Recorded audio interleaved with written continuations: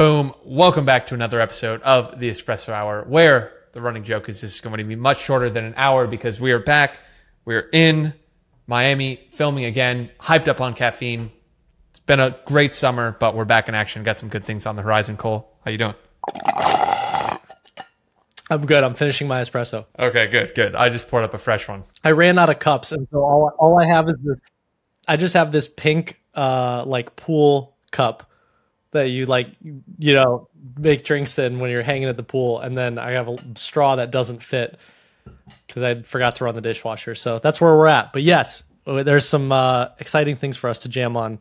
Nice little status update. We took some time off, and now we're back, and the shipyard's almost done. Shipyard's almost done. 2 weeks from today will be the official build out. So the background is done.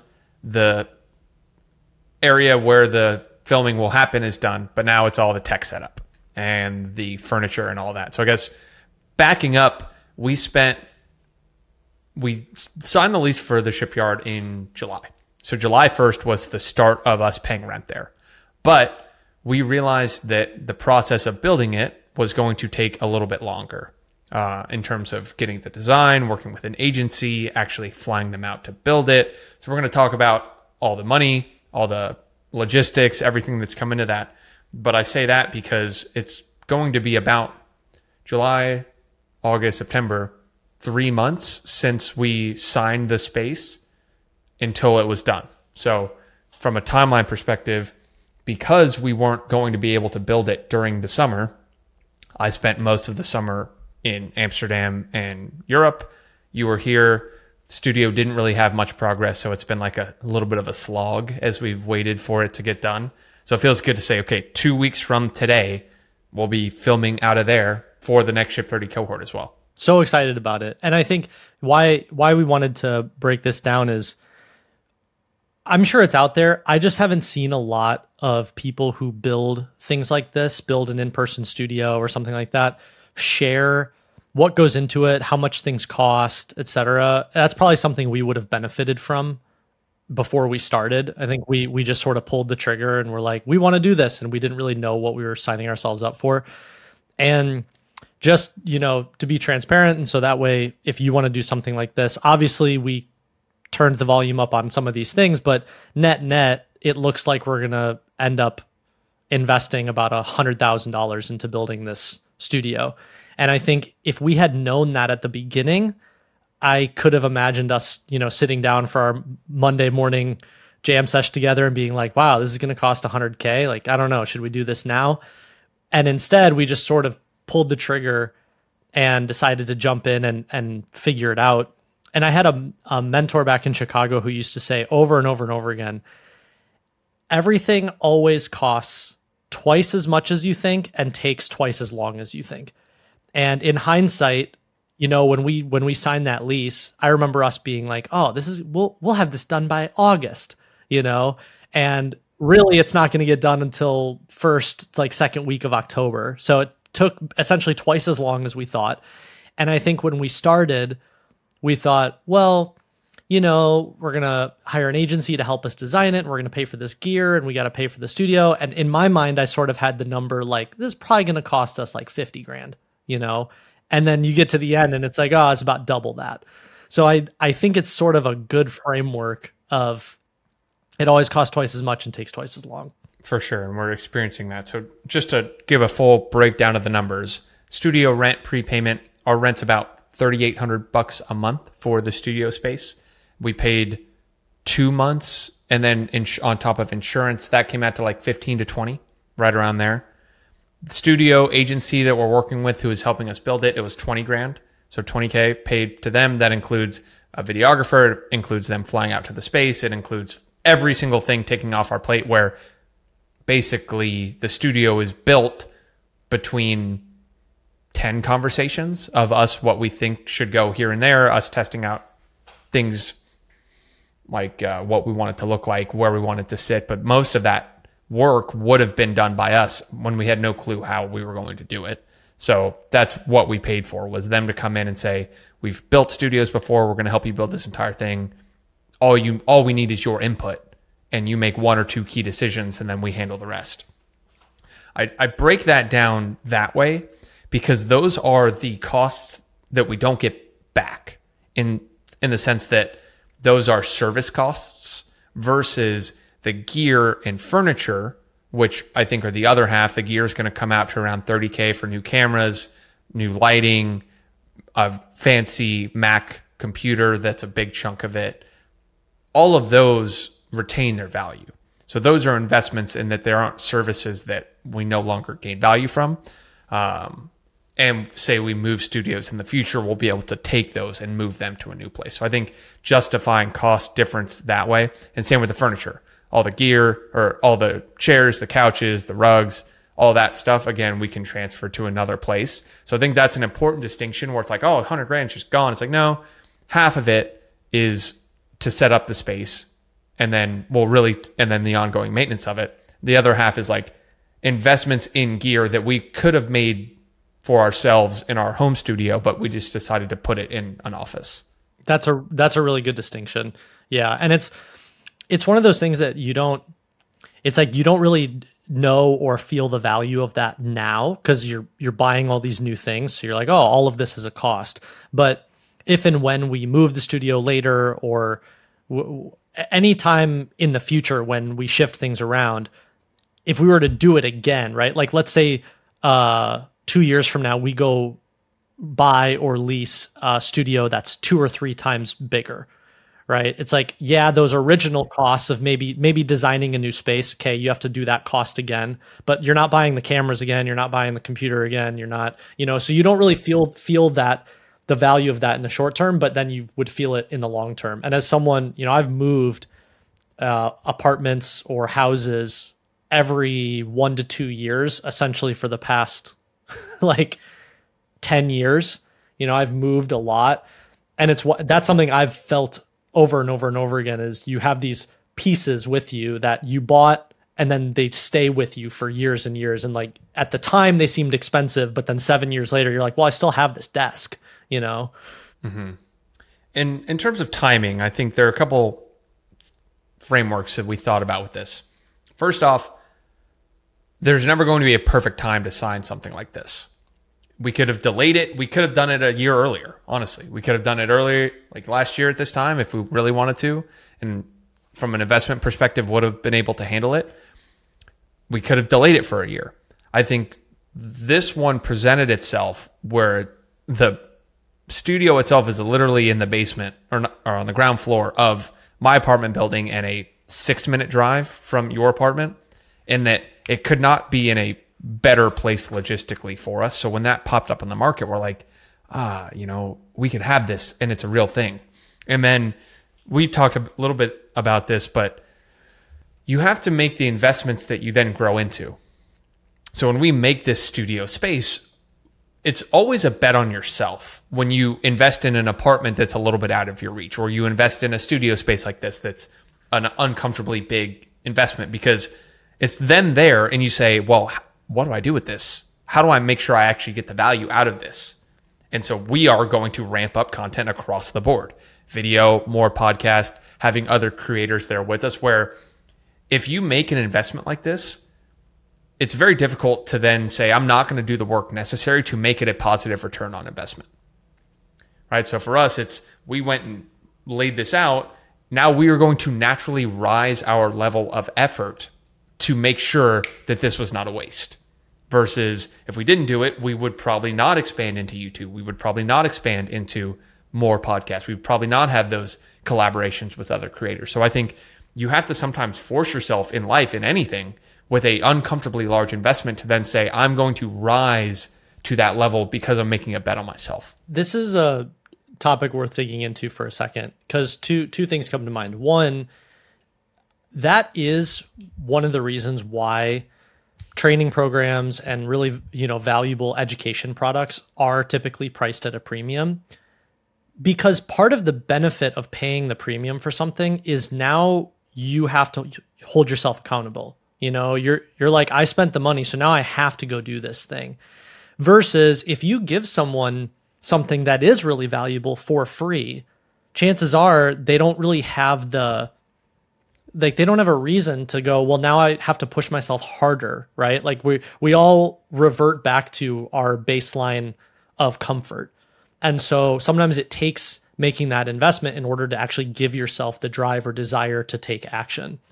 The second thing is, this is what makes life and essentially any version of entrepreneurship, whether it's like the most basic side hustle, you know, even if you have a full-time job and you have a side hustle, all the way to solopreneurship, all the way to small company, all the way up to, you know, venture-backed startup. It's always the same thing. And what it is it's that push-pull of, I'm making a forward-leaning decision, but I have to find the sweet spot. I think, Dickie, we talked about this in Greece, where you were talking about the efficient frontier, you know, is how do you do something that's forward-leaning enough where you can grow into it, but it's not so forward-leaning that you've gotten ahead of yourself. You know, it's like the person who goes out and levers up and buys some piece of real estate that is way above their means and like gets themselves into trouble versus, you know, I'm like, I can feel that I'm going through this. I'm planning on buying my first house next year. And I like, the question I keep asking myself is like, where is that efficient frontier? Like, I want to buy something that I can grow into, because I'm betting that my future self is going to be better than my present self. But how do I not extend so far that I get myself into risky territory? And like, that decision is so difficult to articulate how to make.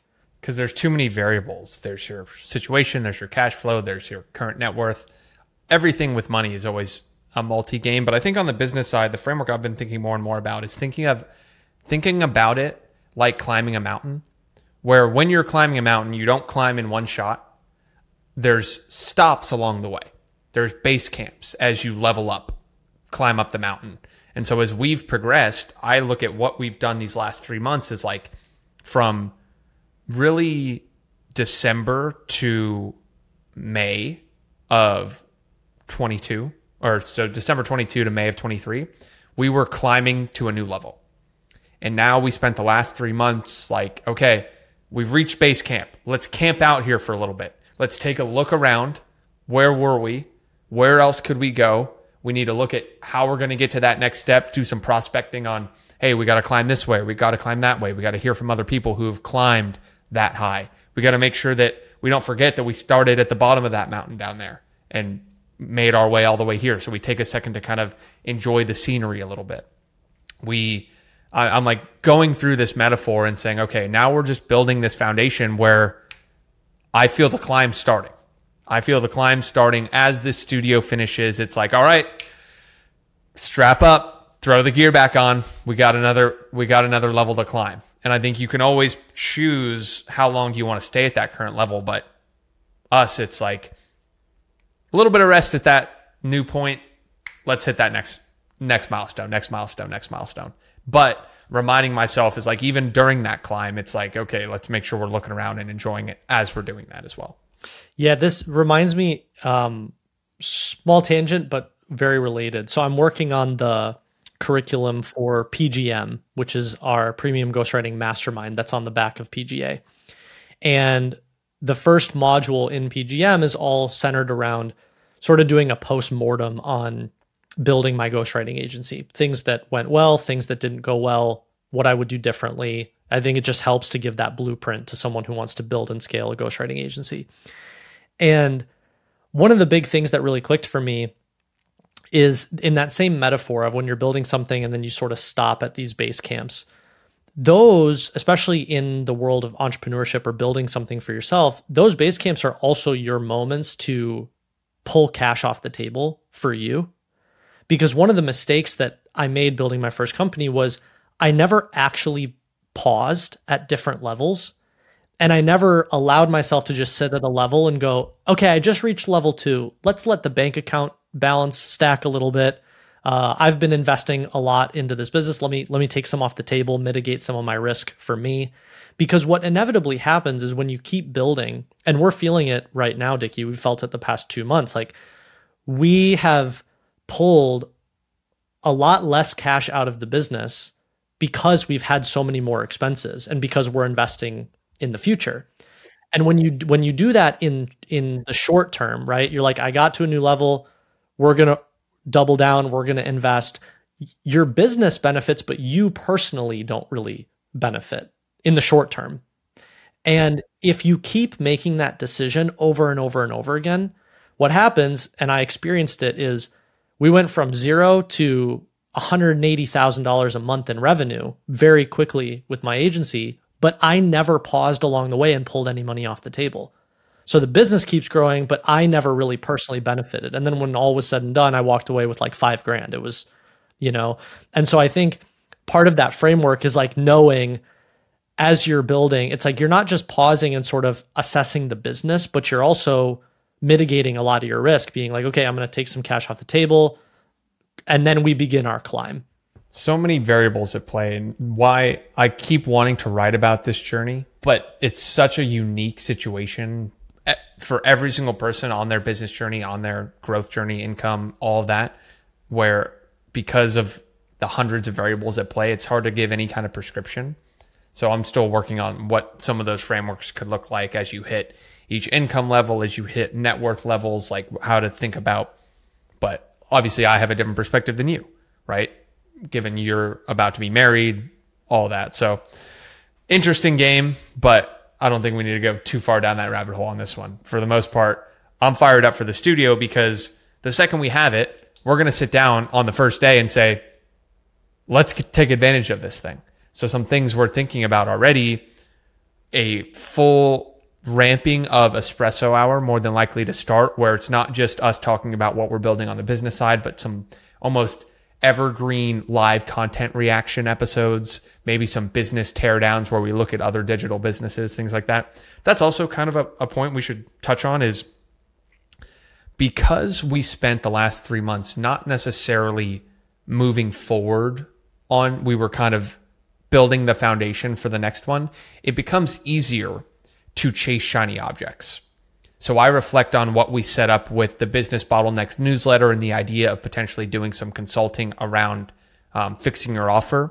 We came back and we said, that's not the best use of our time right now. The best use of our time is taking something that's currently working and fixing the 200 low-hanging fruit that we could then go and implement.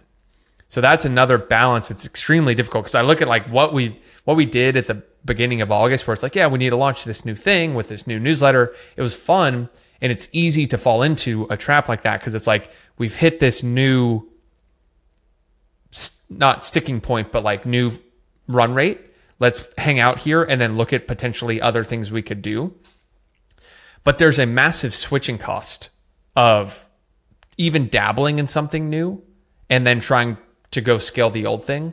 So there's like this art of, you're not actively growing the current thing, you're maintaining it and fixing the small leaks in the bucket, not necessarily to grow it, just to maintain it.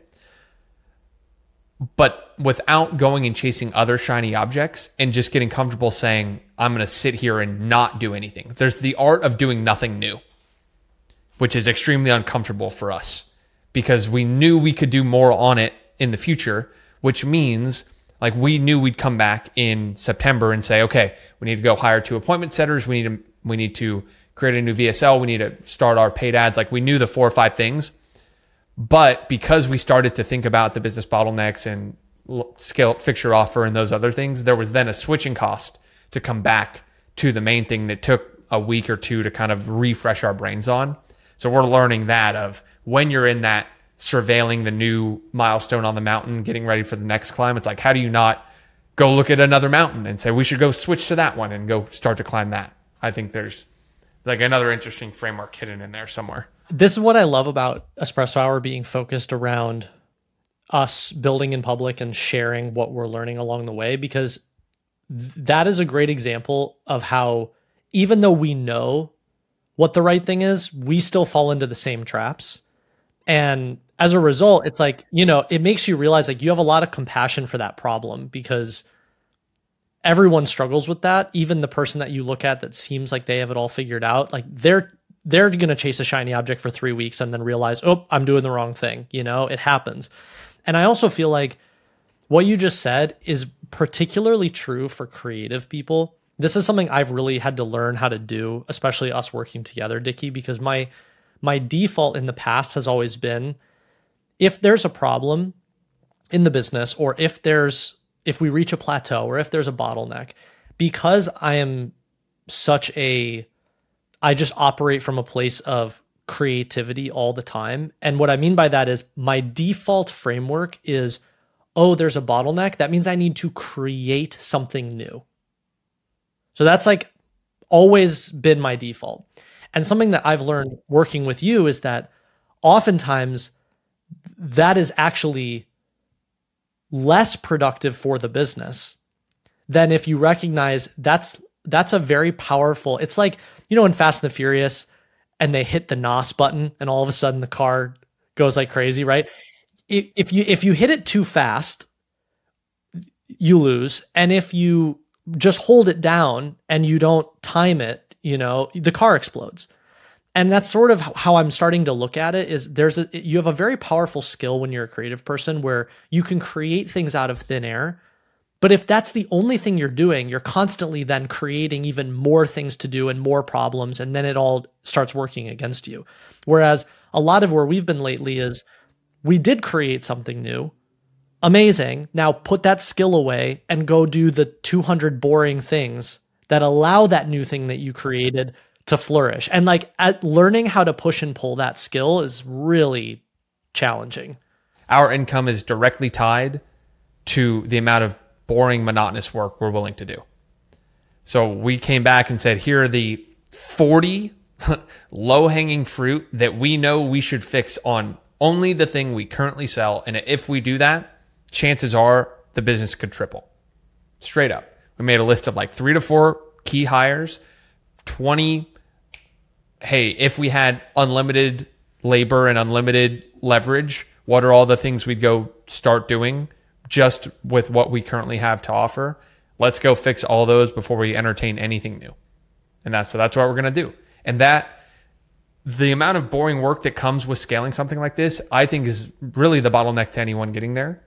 It's not the big new creative projects that hold people back because those are exciting to go work on.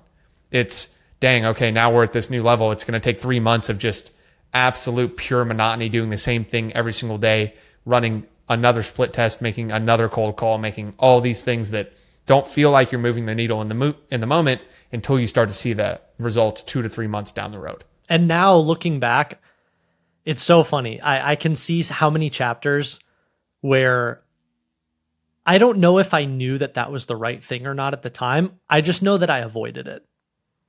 And looking back, I can see if I hadn't avoided that, oh man, that would have been more successful. That would have been more successful. So I'm glad that it's starting to really click for us. And I think we're learning how to be more and more mentally disciplined. But, it's hard sometimes. And I think the moments when you're most likely, the studio is a great example. The moments when you're most likely to pursue a new shiny object is when you have a big open loop and you don't really know how to close it, or it's not going to get closed. Like in the studio, it's like, we know this isn't going to be done for another 2 months.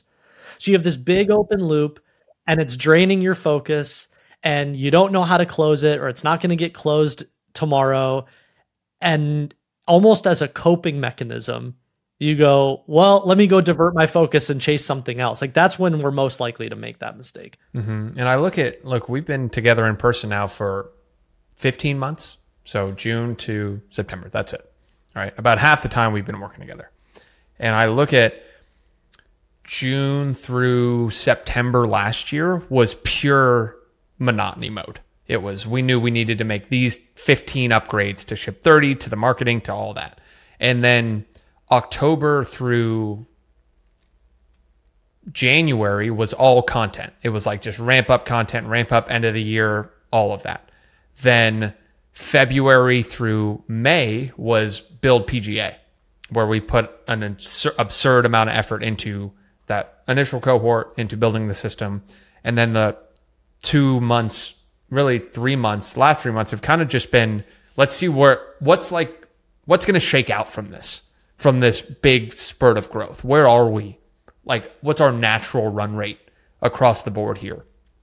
And we had to gather data across paid ads starting across different percentages and student success rates and close rates and applicate, like so much of that, we just needed to sit on our hands for 2 to 3 months while the studio was getting built out too. So now I say we're in a monotony phase where there's really nothing new. It's how do you take what you currently have and go fix 100 things that you've now have enough data based on running it for 6 months to say, okay, now I know how to fix it. So it's like the lag time of improvement is longer because we haven't changed too much over the last 3 months.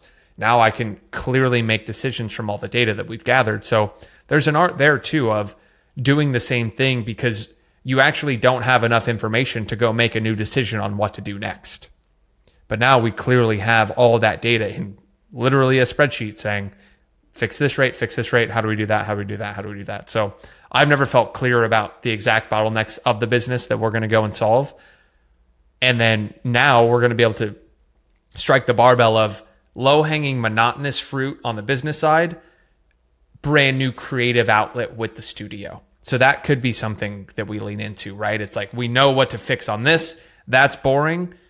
We know what to do or we don't know what we're going to do with the new studio. That's going to be a lot of fun. Let's go explore we have like a new creative shiny object that can offset some of the meetings and split tests and, call reviews that we're going to have to do in the meantime. Mm-hmm. Yeah. And I think it's fair to recognize that, we're not machines. It is hard to put yourself through those chapters of just slaying boars and doing what you got to do to move the business forward. And so, give yourself a creative outlet, allow yourself to do some of the other things. But the big lesson for me has been not confusing the creative outlet with what needs to be done for the business. I think oftentimes I saw them as the same thing and I made the business my creative outlet. And then that ended up just creating more problems than it did create solutions or efficiencies. So maybe to wrap, Dickie, what have been some of your biggest lessons learned building this studio? Anything in particular? Biggest lessons, besides that it costs twice as much and takes twice as long. I think it's been the first time I've walked into a place and you feel the true connection between online and offline. It's like, whoa, this place was created to enhance what we're doing online. And you do that by building things offline. And I think that was really cool. I got to show Greg and Brandon and Diogo the place, and seeing other people see it, I think clicks there too, because for the most part, we've only operated on the internet. So the realization, you put it in the notes here, that other people want to come hang out there is going to be a lot of fun, because to be honest, most people don't build up a space like this where their creative friends can come. So I already know that's going to pay huge dividends. It already has me thinking about a bigger space, right? Because if you can entertain that many people, like, we don't need to entertain that one. I think now that I see this done, I say there's nothing stopping us other than the upfront investment from doing another one, from building the gym next to it if we decide to, or in the future having all of these in one place. I'm like, okay, this was a good trial run. Let's go build a massive studio now with everything. So I'd say those are ones. And then you touched on a couple other here on the open loop side, but I'll let you go. Yeah. I mean, obviously the same. I think having the digital world create your analog world is really cool. Very underrated benefit. I also am really glad that, it's my personality. It's like anytime I want to do something, I immediately want to do it at level 100.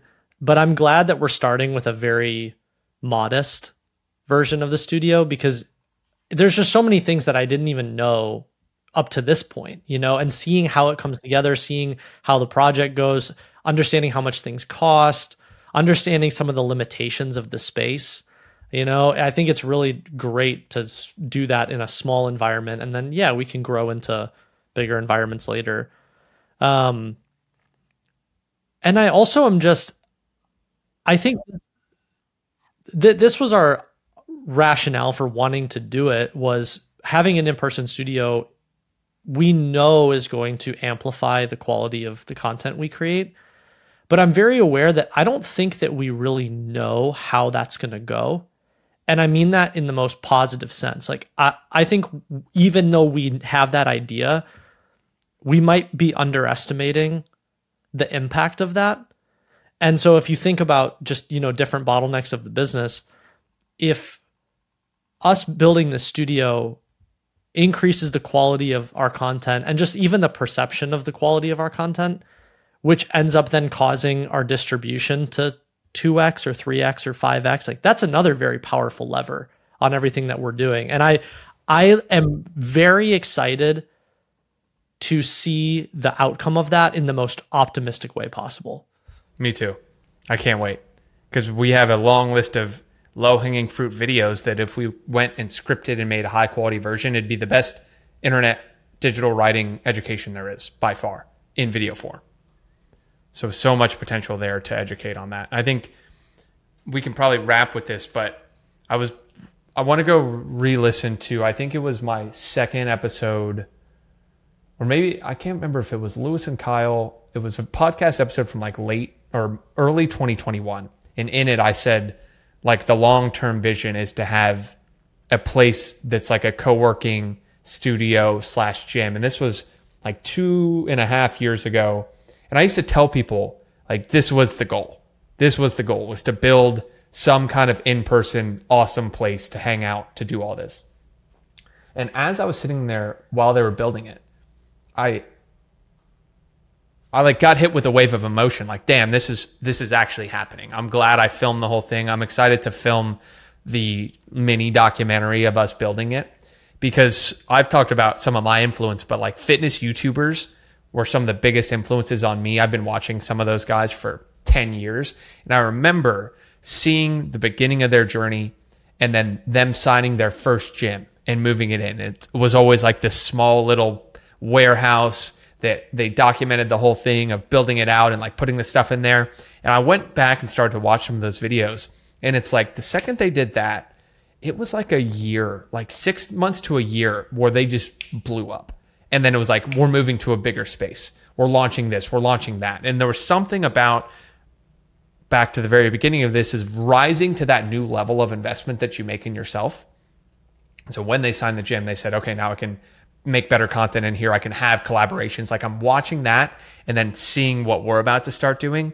And it gives me chills to think about, because I know that there's so much down the pipeline that we're excited to build. So I'm glad we're documenting this one. This might be the last one from outside the shipyard. I'm hoping. We did one inside there. It was very echoey. And if 2 weeks from now, if we don't do one next week, we'll be in there ready to rock, which is epic to say. I'm so excited. And you're right. I mean, we manifested it. We worked towards it. We're making it happen. It is a testament to everything we've built. And it's also a testament to just all the people who have been part of the journey too, and who have supported it, who have gone through Ship 30, who have learned and benefited from it. People who, even like this podcast is a great example. We sort of started this on a whim and then ended up getting all this positive signal from people saying, hey, this is really helpful. So in many ways, the studio is also doubling down on what other people have been asking for and going, okay, cool. If that's helpful for you, then we want to keep investing in that. So I'm very, very excited to see where everything goes. Me too. So hopefully last one, next one, we're going to be coming to you live from our new setup. Can't wait. Wait till people see it, man. The container in the background is perfect. It's going to be so much fun. So that's all we got for today. Thanks everyone for listening. We're going to put together some kind of in-person shipyard unveiling in the future. So if we keep your eye out on your inbox for us putting something together like that, because I think it'd be a lot of fun. If you're listening on YouTube, as always, hit like, hit subscribe, leave a comment with your 3 biggest takeaways. We have 2 weeks until the next October Ship 30 for 30 cohort. If you're interested in joining, let us know. Go to startwritingonline.com and you can learn more about Ship 30. Leave a comment, because one lucky winner is going to get a free spot on board our next Ship 30 cohort, whoever leaves a comment with their 3 takeaways. If you're on Spotify, iTunes, number one thing you could do is leave us a 5-star review and forward it to a friend. If you're on Instagram and listening to this, take a screenshot, tag us, we'll repost it to our story as well. LinkedIn, Twitter, X, all those different places. Let us know that you're listening, enjoying this. A lot more to come on the espresso hour side. Lots of things in the works. Thanks everyone for being a part of what got us to here. A lot more in the pipeline. That's all I got. Cool. Miss anything? That's it. No, thanks everyone, and can't wait to see you in the shipyard. There we go. All right, y'all. Have a good one. Out.